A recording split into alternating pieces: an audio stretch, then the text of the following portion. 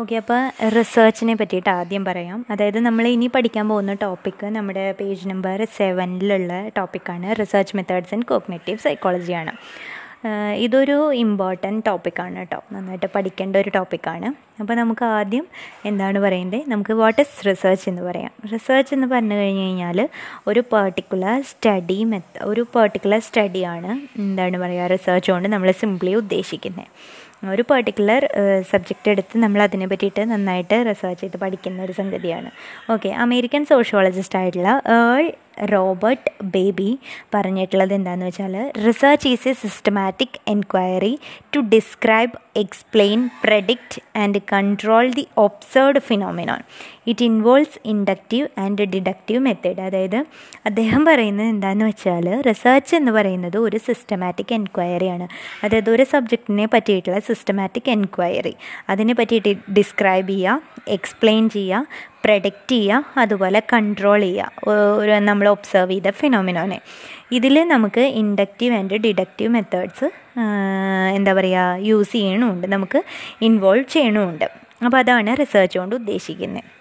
Okay, അപ്പോൾ നമുക്ക് goals of റിസർച്ചിലാണ് നമുക്ക് പറയാനുള്ളത് description, explain, predict and control. ഇതൊക്കെയാണ് നമ്മുടെ ഗോൾസ് ഓഫ് റിസർച്ച് കൊണ്ട് നമ്മൾ ഉദ്ദേശിക്കുന്നത്. ഓക്കെ, ഇനി നമുക്ക് അടുത്തത് ഡിസ്റ്റിങ്ക്റ്റീവ് റിസർച്ച് മെത്തേഡ്സ് ആണ്. ഡിസ്റ്റിങ്ക്റ്റീവ് റിസർച്ച് മെത്തേഡ്സിൽ മെയിനായിട്ട് നമുക്ക് പഠിക്കുന്നത് ഏതൊക്കെയാണെന്ന് വെച്ചാൽ, laboratory or other controlled experiments, psychobiological research, self reports, case studies, naturalistic observation, അതുപോലെ computer simulation and artificial intelligence. ഇതൊക്കെയാണ് നമ്മുടെ ഡിസ്റ്റിങ്ക്റ്റീവ് ആയിട്ടുള്ള റിസർച്ച് മെത്തേഡ്സ് ഉള്ളത്. ഓക്കെ, അപ്പോൾ ആദ്യത്തെ laboratory or other controlled experiments. ഇത് വേറെ ഒന്നുമില്ല, വളരെ സിമ്പിളായിട്ടാണ് ഞാൻ പറയുന്നത്, അത് മനസ്സിലാക്കി കഴിഞ്ഞാൽ നിങ്ങൾക്കത് വായിക്കുമ്പോൾ ഒരു ബേസിക് ആയിട്ടുള്ള ഒരു ഐഡിയ ഉണ്ടാവും. ടെക്സ്റ്റ് വായിക്കുമ്പോൾ ഒരു ഐഡിയ ഉണ്ടാവും, ഇത് മനസ്സിലാക്കിയാൽ മതി ഐഡിയ. ഓക്കെ, ലാബോറട്ടറി എന്ന് പറഞ്ഞു കഴിഞ്ഞാൽ നമ്മളൊരു റിസർച്ച് നടത്താൻ വേണ്ടി ലാബോറട്ടറി സെറ്റിങ്ങിൽ നടത്തുന്നതാണ് ലാബോറട്ടറിയിൽ നടത്തുന്നത്. അതായത് ഒരു ലാബോറട്ടറിയിൽ നമ്മൾ നടത്തുന്ന ഒരുപാട് എക്സ്പെരിമെൻറ്റ്സ് ഉണ്ടാവില്ല, എല്ലാ എക്സ്പെരിമെൻറ്റ്സും പുറത്ത് നടത്താൻ പറ്റില്ല. അപ്പോൾ സൈക്കോളജിയിലായാലും നമുക്ക് അങ്ങനെയാണ്, എല്ലാ എക്സ്പെരിമെൻറ്റ്സും നമുക്ക് പുറത്ത് നടത്താൻ പറ്റില്ല, നമുക്ക് കുറച്ചൊക്കെ ലാബോറട്ടറിയിൽ. അതാണ് ഈ ലാബോറട്ടറിയിൽ ഉദ്ദേശിക്കുന്നത്. പിന്നെയെന്ന് പറഞ്ഞു കഴിഞ്ഞാൽ ഇവിടെ വാരിയബിൾസ് ഉണ്ടാവും, അതുപോലെ ഇൻഡിപെൻഡൻറ്റ് വാരിയബിൾ, ഡിപെൻഡൻറ്റ് വാരിയബിൾ. അതായത് ഇൻഡിപെൻഡൻറ്റ് വാരിയബിളും ഡിപെൻഡൻറ്റ് വാരിയബിളൊക്കെ നമ്മുടെ റിസർച്ച് മെത്തേഡ്സിൽ നമ്മൾ പഠിക്കും കേട്ടോ. അപ്പോൾ അതിനെ പറ്റിയിട്ട്, അപ്പോൾ ഈ ലാബോറട്ടറി എന്ന് പറഞ്ഞു കഴിഞ്ഞാൽ അതാണ് ഉദ്ദേശിക്കുന്നത്. ഇത് നമ്മുടെ ഒരു ഹ്യൂമൻ ബിഹേവിയറിനെ പറ്റിയിട്ട് നമ്മൾ ലാബോറട്ടറി സെറ്റിങ്ങിൽ പഠിക്കാം. ഓക്കെ, ഇനി അടുത്ത് സൈക്കോബയോളജിക്കൽ റിസർച്ചാണ്. സൈക്കോബയോളജിക്കൽ റിസർച്ചിൽ സിമ്പിളായിട്ട് പറയുകയാണെന്നുണ്ടെങ്കിൽ, സൈക്കോബയോളജിക്കൽ റിസർച്ച് എന്ന് പറഞ്ഞാൽ ഇവിടെ ഇൻവെസ്റ്റിഗേറ്റേഴ്സ് സ്റ്റഡി ചെയ്യുന്ന എന്താണെന്ന് വെച്ചാൽ, നമ്മുടെ കോഗ്നിറ്റീവ് പെർഫോമൻസും അതുപോലെ നമ്മുടെ ബ്രെയിനിൻ്റെ സെർബ്രൽ ഈവൻസ് ആൻഡ് സിറ്റുവേഷൻസിൻ്റെ പറ്റിയിട്ടുള്ള ഒരു റിലേഷൻഷിപ്പ് ഇൻവെസ്റ്റിഗേറ്റേഴ്സ് പഠിക്കുന്നതാണ് സൈക്കോബയോളജിക്കൽ റിസർച്ച് എന്ന് പറയുന്നത്. പിന്നെയെന്ന് പറഞ്ഞു കഴിഞ്ഞാൽ നമുക്ക് സെൽഫ് റിപ്പോർട്ട്സ് ആണ്. സെൽഫ് റിപ്പോർട്ട്സ് ആ പേരിൽ തന്നെ ഉണ്ടല്ലോ, അതായത് self reports. Okay, case studies എന്ന് പറഞ്ഞു കഴിഞ്ഞാൽ ഇൻഡെപ്ത് സ്റ്റഡിയാണ്. ഒരു സബ്ജക്റ്റിനെ പറ്റിയിട്ട്, ഒരു ടോപ്പിക്കിനെ പറ്റിയിട്ട് നമ്മൾ ഇൻഡെപ്ത് ആയിട്ട് പഠിക്കുന്നതാണ് കേസ് സ്റ്റഡി എന്ന് പറയുന്നത്. നാച്ചുറലിസ്റ്റിക് ഒബ്സർവേഷൻ അറിയാലോ, ഒരു നാച്ചുറലിക് ഒബ്സർവേഷൻ എന്ന് പറഞ്ഞു കഴിഞ്ഞാൽ വേറെ ഒന്നുമില്ല, ലാബോറട്ടറി കോണ്ടെക്സ്റ്റ് അല്ലാണ്ട് നമുക്ക് നാച്ചുറലായിട്ട് നമ്മൾ ആ ഒരു സംഗതി ഒബ്സർവ് ചെയ്തെടുക്കുന്നതാണ് നാച്ചുറലിസ്റ്റിക് ഒബ്സർവേഷൻ. പിന്നെ computer simulation and artificial intelligence എന്ന് പറഞ്ഞു കഴിഞ്ഞാൽ ഇവിടെ മെയിനായിട്ട് നമ്മൾ പഠിക്കുന്നത് എന്താണെന്ന് വെച്ച് കഴിഞ്ഞ് കഴിഞ്ഞാൽ, കമ്പ്യൂട്ടർ, അതായത് നമ്മുടെ ഹ്യൂമൻ മൈൻഡ്, പൊതുവേ നമുക്കൊരു പറച്ചിലുണ്ട്, ഹ്യൂമൻ മൈൻഡ് എന്ന് പറയുന്നത് ലൈക്ക് ഡിജിറ്റൽ കമ്പ്യൂട്ടേഴ്സിനെ പോലെയാണെന്ന്. അതായത് കമ്പ്യൂട്ടർ എങ്ങനെയാണോ ഒരു ഇൻഫർമേഷൻ പ്രോസസ്സ് ചെയ്യുന്നത്, അതുപോലെ തന്നെയാണ് നമ്മുടെ ഹ്യൂമൻ മൈൻഡും. അപ്പോൾ അതിനെ പറ്റിയിട്ടുള്ളത് ഇത് പഠിക്കുന്നതാണ് computer simulation and artificial intelligence. Just ഇത് നിങ്ങൾക്കൊരു ഐഡിയ ഇപ്പോൾ കിട്ടിയിട്ടുണ്ടാവുമെന്ന് ഞാൻ വിചാരിക്കണം. ഇത് കിട്ടിയില്ല എന്നുണ്ടെങ്കിൽ നിങ്ങൾ എനിക്ക് ആർക്കായാലും മെസ്സേജ് അയച്ചാൽ മതി, ഞാനത് പറഞ്ഞു തരാം.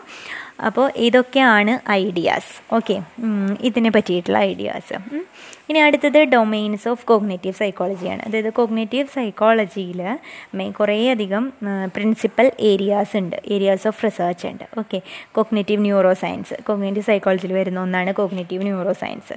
അതുപോലെ പെർസെപ്ഷൻ, അതുപോലെ pattern recognition, attention, consciousness, memory, representation of knowledge, imagery, language, developmental psychology, thinking and concept formation, human and artificial intelligence. ഇതൊക്കെയാണ് നമ്മുടെ ഡൊമൈൻസ് ഓഫ് കോഗ്നിറ്റീവ് സൈക്കോളജി എന്ന് പറയുന്നത്. അപ്പോൾ ഇപ്പോൾ നമുക്കിപ്പോൾ ഹ്യൂമൻ ആൻഡ് ആർട്ടിഫിഷ്യൽ ഇൻ്റലിജൻസ് എന്ന് പറഞ്ഞാൽ എന്താണ്?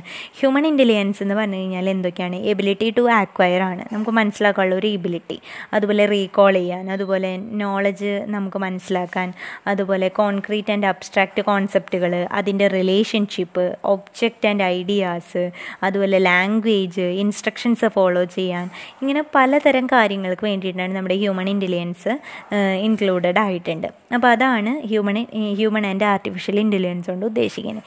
തിങ്കിങ് ആൻഡ് കോൺസെപ്റ്റ് ഫോർമേഷൻ എന്താണ്? തിങ്കിങ് എന്ന് പറയുന്നത് നമ്മുടെ കോഗ്നിഷൻ്റെ ഒരു ജ്വലാണ്. തിങ്കിങ് എന്ന് പറയുന്നത് പറഞ്ഞു കഴിഞ്ഞാൽ എന്താണ്? നമ്മുടെ ഇൻഫർമേഷൻസ് ട്രാൻസ്ഫോർമേഷനിലൂടെ നമുക്കൊരു നമുക്ക് പുതിയൊരു മെൻ്റൽ റെപ്രസെൻറ്റേഷൻ കിട്ടുന്നതാണ് തിങ്കിങ് കൊണ്ട് ഉദ്ദേശിക്കുന്നത്. പിന്നെ അതുപോലെ തന്നെയാണ് ഡെവലപ്മെൻറ്റൽ സൈക്കോളജി എന്ന് പറഞ്ഞു കഴിഞ്ഞാൽ കോഗ്നിറ്റീവ് സൈക്കോളജിയിൽ വരുന്ന ഒരു അനദർ ഇമ്പോർട്ടൻറ്റ് ഇതാണ് ഡെവലപ്മെൻറ്റൽ സൈക്കോളജി എന്ന് പറഞ്ഞു കഴിഞ്ഞ് കഴിഞ്ഞാൽ. ഇവിടെ ഡെവലപ്മെൻറ്റൽ സൈക്കോളജി എന്ന് പറഞ്ഞു കഴിഞ്ഞ് കഴിഞ്ഞാൽ എങ്ങനെയാണ് കോഗ്നിറ്റീവ് സ്ട്രക്ചേഴ്സ് ഡെവലപ്പ് ചെയ്യുന്നതെന്ന് നമ്മൾ പഠിക്കുന്നത് നമ്മുടെ ഡെവലപ്മെൻറ്റൽ സൈക്കോളജിയിലൂടെയാണ്. ഓക്കെ, അടുത്തത് ലാംഗ്വേജ് ആണ്. ലാംഗ്വേജ് എന്ന് പറഞ്ഞു കഴിഞ്ഞ് കഴിഞ്ഞാൽ നമ്മുടെ നോളജുകൾ നമ്മൾ ഹ്യൂമൻ സൊസൈറ്റിയിൽ ഷെയർ ചെയ്യുന്നത് എന്താണ് പറയുക, ഒരു നോളജ് ഒരു ലാംഗ്വേജിലൂടെയാണ് നമ്മൾ ഹ്യൂമൻ സൊസൈറ്റിയിൽ ഒരു നോളജ് നമ്മൾ ഷെയർ ചെയ്യുന്നത്. ഓക്കെ, അപ്പോൾ ലാംഗ്വേജ് എന്ന് ഉദ്ദേശിക്കുന്നത് നമുക്ക് നമ്മുടെ നോളജ് എക്സ്പ്രസ് ചെയ്യാനുള്ള അല്ലെങ്കിൽ നമുക്കത് ചെയ്യാനുള്ള ഒരു എന്താ പറയുക, ഒരു മീഡിയമായിട്ടാണ് നമ്മൾ ലാംഗ്വേജിനെ കണക്കാക്കുന്നത്. ഓക്കെ, ഹ്യൂമൻ ലാംഗ്വേജ് ഡെവലപ്മെൻറ്റ് എന്ന് പറഞ്ഞു കഴിഞ്ഞ് കഴിഞ്ഞാൽ ഒരുപാട് യൂണീക്ക് കൈൻഡ് ഓഫ് അബ്സ്ട്രാക്ഷൻസ് ഉണ്ട്. അതായത് നമ്മുടെ ബേസിക് കോഗ്നിഷൻ, അതുപോലെ ലാംഗ്വേജ് പ്രോസസ്സിങ്, അങ്ങനെ ഒരു സ്റ്റോറേജ്, പെർസെപ്ഷൻ, അതുപോലെ അങ്ങനെ കുറേ സംഭവങ്ങളുള്ളതാണ് ലാംഗ്വേജ്. അതുപോലെ ഇമാജറി, അങ്ങനെ ഇമാജറി ഉണ്ട്. അതുപോലെ കോൺഷ്യസ്നെസ്, ഇപ്പോൾ ഇമാജറി. ഓക്കെ, ഇമാജറി എന്ന് പറഞ്ഞു കഴിഞ്ഞ് കഴിഞ്ഞാൽ എന്താണ്? നമ്മുടെ ഇൻറ്റേർണൽ റെപ്രസെൻറ്റേഷൻ ഓഫ് നോളജാണ് നമ്മൾ ഇമാജറി കൊണ്ട് ഉദ്ദേശിക്കുന്നത്. അതായത് നമുക്ക് ഈ മെൻ്റൽ ഇമേജ് എവിടെ നിന്നാണ് എങ്ങനെയാണ് കിട്ടുക? നമ്മുടെ ഒരു കോഗ്നിറ്റീവ് മാപ്പിലൂടെയാണ് നമുക്ക് ഒരു മെൻ്റൽ ഇമേജ് കിട്ടുക. ഓക്കെ, അങ്ങനെ കോഗ്നിറ്റീവ് സൈക്കോളജിയോട് റിലേറ്റ് ചെയ്തിട്ടുള്ള കുറച്ച് സംഭവങ്ങളാണ് ഇതൊക്കെ. അപ്പോൾ കോൺഷ്യസ്നെസ്, ഇതിപ്പോൾ എക്സാമ്പിളായിട്ട് കോൺഷ്യസ്നെസ് പറയുകയാണെന്നുണ്ടെങ്കിൽ നമ്മൾ ഒരു കറൻറ്റ് അവയർനെസ് ആണ് ഈ കോൺഷ്യസ്നെസ് കൊണ്ട് ഉദ്ദേശിക്കുന്നത്, അല്ലേ? അതിപ്പോൾ നമുക്ക് എന്താ പറയുക, കോൺഷ്യസ്നെസ്സും ഇതും തമ്മിൽ എങ്ങനെയാണ് റിലേറ്റ് ചെയ്തിരിക്കുന്നതെന്ന് നമുക്ക് പറയാൻ പറ്റുമല്ലോ. അതായത് ഇപ്പോൾ rejecting as being unscientific bias behaviours toward consciousness concept represent. അതായത് ഇപ്പോൾ കോൺഷ്യസ്നെസ്സും ഉണ്ടാവണമെന്നുണ്ടെങ്കിൽ എങ്ങനെയാണ് നമ്മുടെ കോഗ്നിറ്റീവ് വർക്ക് ചെയ്യണം വേണ്ടേ? അതായത് നമ്മുടെ ഒരു കോഗ്നിഷൻ വർക്ക് ചെയ്താലല്ലേ നമ്മുടെ എന്താ പറയുക ഒരു കറൻറ്റ് അവയർനെസ് നമുക്കത് മെയിൻറ്റെയിൻ ചെയ്യാനും, അല്ലെങ്കിൽ കറൻറ്റ് അവയർനെസ് എന്താണെന്ന് നമുക്ക് മനസ്സിലാക്കണമെന്നുണ്ടെങ്കിൽ നമ്മുടെ കോഗ്നിഷൻ വേണ്ടേ? അതുപോലെ അറ്റൻഷൻ എന്താണ്? ഇൻഫർമേഷൻ ഗ്യാതറിങ് ക്രീച്ചേഴ്സാണ് നമ്മൾ എന്ന് പറയുന്നത്, ഒരു ഇൻഫർമേഷൻ ഗ്യാതറിങ് ക്രീച്ചേഴ്സാണ്. പിന്നെ അതുപോലെ എന്ന് പറഞ്ഞു കഴിഞ്ഞാൽ നമ്മൾ അറ്റൻഷൻ ആവണമെന്ന്, നമ്മൾക്ക് അറ്റൻഡിങ് കപ്പാസിറ്റി ഉണ്ടാവണമെന്നുണ്ടെങ്കിൽ എങ്ങനെയാണ്? നമ്മുടെ കോഗ്നിഷൻ വർക്കൗട്ടാണ്. അപ്പോൾ നമ്മുടെ കോഗ്നിറ്റീവ് സൈക്കോളജിയിൽ അറ്റൻഷനും വരുന്നുണ്ട്. അതുപോലെ തന്നെയാണ് റെപ്രസെൻറ്റേഷൻ ഓഫ് നോളജ് റെപ്രസെൻറ്റ് ചെയ്യുന്നത് എങ്ങനെയാണെന്ന്. അതുപോലെ പാറ്റേൺ റെക്കഗ്നേഷൻ, ഇതൊന്നൊക്കെ വായിച്ചാൽ കിട്ടാവുന്നുള്ളത് അത്ര ഇമ്പോർട്ടൻ്റ് ഒന്നും അല്ല കേട്ടോ. ജസ്റ്റ് ഒന്ന് വായിച്ചാൽ, അതായത് നമുക്കിപ്പോൾ ബേസ് ഇല്ലാത്തവർക്ക് ഇതൊന്ന് വായിച്ചു പോകാമെന്ന് മാത്രം, ഇതൊന്നും അത്ര വലിയ ഇമ്പോർട്ടൻ്റ് അല്ല. ഇനി അടുത്തത് നമ്മുടെ കോഗ്നിറ്റീവ് സൈക്കോളജിനെ പറ്റിയിട്ടുള്ള ഒരു ബ്രീഫ് ഹിസ്റ്ററിയാണ് പറയുന്നത്. ഇപ്പോൾ ബ്രീഫ് ഹിസ്റ്ററി ഇതൊന്നും അങ്ങനെ എക്സാമിന് വരില്ല. ഇനിയിപ്പോൾ നമ്മുടെ നിർഭാഗ്യക്കേടിന് ഇത് വരുമോയെന്നും പറയാൻ പറ്റില്ല. ഇതൊക്കെ വേണമെന്നുണ്ടെങ്കിൽ ഒരു 3 മാർക്കിനോ 3 മാർക്കിൻ്റെ ക്വസ്റ്റ്യൻ ആയിട്ട് വേണമെന്നുണ്ടെങ്കിൽ ഇത് വരുമായിരിക്കും. അത്രേ ഉള്ളൂ. അല്ലാണ്ട് ഇപ്പോൾ SC ആയിട്ടൊന്നും വരില്ല കേട്ടോ. അത്രയും ഇമ്പോർട്ടൻ്റ് ഒന്നും അല്ല ഈ ബ്രീഫ് ഹിസ്റ്ററിയൊക്കെ. ഇപ്പോൾ ബ്രീഫ് ഹിസ്റ്ററിയിൽ കോഗ്നിറ്റീവ് സൈക്കോളജിയിൽ 3 മേജർ പീരീഡ്സ് ആയിട്ടാണ് തിരിച്ചിട്ടുള്ളത്. ഒന്നാമത്തെ പീരീഡ് എന്ന് പറഞ്ഞു കഴിഞ്ഞാൽ ഏർലി തോട്ട്സ് ഓൺ തിങ്കിങ് ആണ്. രണ്ടാമത്തെ പീരീഡ് എന്ന് പറഞ്ഞാൽ cognition in the renaissance and beyond ആണ്. ഓക്കെ, പിന്നെ മൂന്നാമത്തെ പീരീഡ് എന്ന് പറഞ്ഞാൽ cognitive psychology in early 20th century ആണ്. ഓക്കെ, അപ്പോൾ ഏർലി തോട്ട്സ് ഓൺ തിങ്കിങ് നമുക്ക് ആദ്യം എടുക്കാം. ഇതാണ് ഫസ്റ്റ് പീരീഡ്. ഇതിലെന്ന് പറയുന്നതെങ്കിൽ നമ്മുടെ ഏർലി തോട്ട്സ്, അതായത് കോഗ്നിറ്റീവ് സൈക്കോളജിയുടെ മെയിനായിട്ടുള്ള ഫസ്റ്റ് കാര്യം എന്ന് പറയുന്നത് തിങ്കിങ് ആണ്. അതായത് എന്താണെന്ന് വെച്ച് കഴിഞ്ഞാൽ മെയിനായിട്ട് രണ്ട് കാര്യങ്ങൾ, എന്താ പറയുക, രണ്ട് ഐഡിയകളാണ് ആദ്യം വന്നിട്ടുണ്ടായിരുന്നത്. അതായത് എംപിരിസിസവും അതുപോലെ നേറ്റിവിസവും. എംപിരിസിസം എന്ന് പറഞ്ഞു കഴിഞ്ഞാൽ എംപിരിസിസ്റ്റുകൾ പറയുന്നത് എന്താണെന്ന് വെച്ച് കഴിഞ്ഞാൽ നമ്മുടെ നോളജ് വരുന്നത്, നമുക്ക് നോളജ് ഉണ്ടാവുന്നത്, മെയിൻറ്റെയിൻ ചെയ്യുന്നത് നമ്മുടെ എക്സ്പീരിയൻസിലൂടെ മാത്രമാണെന്നാണ് എംപിരിസിസംകാർ പറഞ്ഞിട്ടുള്ളത്. പക്ഷേ നേറ്റിവിസ്റ്റുകാർ പറഞ്ഞിട്ടുള്ളത് എന്താണെന്ന് വെച്ച് കഴിഞ്ഞാൽ നമ്മുടെ നോളജ് നമ്മുടെ ബ്രെയിനിൻ്റെ ഇന്നേറ്റ് ക്യാരക്ടറിസ്റ്റിക്സിനെ ബേസ് ചെയ്യണമെന്നാണ് ആര് പറഞ്ഞത്? നമ്മുടെ നേറ്റിവിസ്റ്റുകാർ പറഞ്ഞത്. അതുപോലെ ഫ്രം എ സയൻറ്റിഫിക് പേഴ്സ്പെക്റ്റീവിൽ case can be definitely proved. അതായത് ഇപ്പോൾ ഒരു സയൻറ്റിഫിക് പേഴ്സ്പെക്റ്റീവിലാണെന്നുണ്ടെങ്കിൽ ഇത് പ്രൂവ്ഡ് ആയിട്ടുള്ളതാണ്. ഓക്കെ, പിന്നെ കുറച്ച് കാര്യങ്ങൾക്ക് നമുക്കൊരു എന്താ പറയുക, ക്ലിയർ ആയിട്ടുള്ള ഐഡിയകൾ കിട്ടിയിട്ടുണ്ട്. ചിലത് നമുക്ക് ഇപ്പോഴും ക്ലിയർ ആയിട്ടുള്ള ഐഡിയകൾ കിട്ടിയിട്ടില്ല. അപ്പോൾ മെയിനായിട്ട് ഫസ്റ്റായിട്ട് നമുക്ക് ചിന്തിക്കാൻ നമ്മുടെ കോഗ്നിറ്റീവ് സൈക്കോളജിയുടെ ഫസ്റ്റ് എന്ന് പറയാൻ പറ്റുന്നത് ഇതാണ്. എംപിരിസിസവും അതുപോലെ നേറ്റിവിസവും. ഇതെന്താന്ന് മെയിനായിട്ട് നമ്മൾ പഠിച്ചിരിക്കണം. വാട്ട് ഈസ് എംപിരിസിസം, എന്താണ് എന്താ പറയുക നേറ്റിവിസം, ഇത് രണ്ടും പഠിച്ചിരിക്കണം. ഇതിൽ മാത്രമല്ല, കുറേ സംഗതികളിൽ ഈ എംപിരിസിസ്റ്റുകളും അതുപോലെ നേറ്റിവിസ്റ്റുകളും പറയണത് എന്താണെന്ന് ചോദിക്കേണ്ടത്. ഇപ്പോൾ നമ്മുടെ കോഗ്നിറ്റീവിൽ മാത്രമല്ല കേട്ടോ. അപ്പോൾ അത് എന്താണെന്ന് പഠിച്ചിരിക്കണം. ഇത് ജസ്റ്റ് ഒന്ന് വായിക്കുക. ഇതിപ്പോൾ നിങ്ങൾക്ക് മനസ്സിലായിണ്ടാവുമല്ലോ, ഏർലി തോട്ട്സ് ഓൺ തിങ്കിങ് എന്ന് പറഞ്ഞപ്പോൾ അതിലാകെ ഈ രണ്ട് മെയിൻ കാര്യങ്ങൾ മാത്രമേ ഇതിൽ വരുന്നുള്ളൂ. ബാക്കിയൊക്കെ അൺവാണ്ടഡാണ്. ഓക്കെ, പിന്നെ അടുത്തത് cognition in the renaissance and ബിയോണ്ടാണ്. ഇതെന്ന് പറഞ്ഞാൽ ഈ ഒരു ഇതിൽ വന്നപ്പോൾ എന്താ പറയുന്നതെന്ന് വെച്ച് കഴിഞ്ഞ് കഴിഞ്ഞാൽ ഇവർ മെയിനായിട്ട് എന്താ പറയുക ഇമ്പോർട്ടൻസ് കൊടുത്തിട്ടുണ്ടായിരുന്നത് നോളജ് എന്ന് പറയുന്നത് നമ്മുടെ ബ്രെയിനിൽ ലൊക്കേറ്റ് ചെയ്തിരിക്കുന്നതാണെന്നാണ് ഇവർ പറഞ്ഞിട്ടുള്ളത്. ഓക്കെ, ഇതെന്ന് പറഞ്ഞു കഴിഞ്ഞാൽ they considered that knowledge was acquired not only through the physical sense but also from divine source. അതായത് നമ്മുടെ ഫിസിക്കൽ സെൻസിൽ കൂടെ മാത്രമല്ല നമുക്ക് നോളജ് ഉണ്ടാവുക, ഡിവൈൻ സോഴ്സസിലൂടെയും നമുക്ക് ഉണ്ടാവും എന്നാണ് എന്താണ് പറയുക ഇവർ കൺസിഡർ ചെയ്തിട്ടുള്ളത്. ഇപ്പോൾ ഇനി ഇതിൽ കുറച്ച് ആൾക്കാരുടെ പേരുകളൊക്കെ പറയുന്നുണ്ട്. ഇവരെന്താണ് ഇപ്പോൾ ഈ ഒരു ടോപ്പിക്ക് ഇപ്പോൾ നമുക്ക് ഇനി നമ്മുടെ നിർഭാഗ്യത്തിന് നമുക്കൊരു 15 മാർക്കിന് വന്നാൽ നമുക്ക് അത്രയൊന്നും ഇതിൽ എഴുതാനില്ല. അപ്പോൾ നമ്മൾ ഇതിൽ കുറേ എന്താ പറയുക സൈക്കോളജിസ്റ്റുകളെ പറ്റി പറയുന്നുണ്ട്.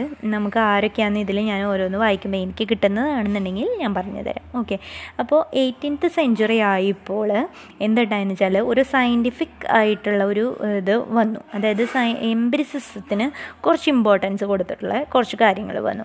അതിലുള്ള കുറച്ച് ആൾക്കാരാണ് നമ്മുടെ ജോർജ് ബെർക്ലി, അതുപോലെ ഡേവിഡ് ഹ്യൂം, അതുപോലെ ജെയിംസ് മില്ല്, അദ്ദേഹത്തിൻ്റെ മകൻ ജോൺ സ്റ്റുവർട്ട് മില്ല്. ഇവരൊക്കെ എന്താണ് നമ്മുടെ ഇൻറ്റേർണൽ റെപ്രസെൻറ്റേഷനാണ് എന്താ പറയുക ഇമ്പോർട്ടൻസ് കൊടുത്തിട്ടുണ്ടായിരുന്നത്. അവർ 3 കാര്യങ്ങൾ പറയുന്നുണ്ട്. Direct sensory events, feigned copies of perceptions, അതുപോലെ transformation of these feigned copies. അങ്ങനെ കുറച്ച് കാര്യങ്ങൾക്കൊക്കെ എന്താണ് 18th സെഞ്ച്വറിയിൽ കുറച്ച് ഇമ്പോർട്ടൻസ് കൊടുത്തു.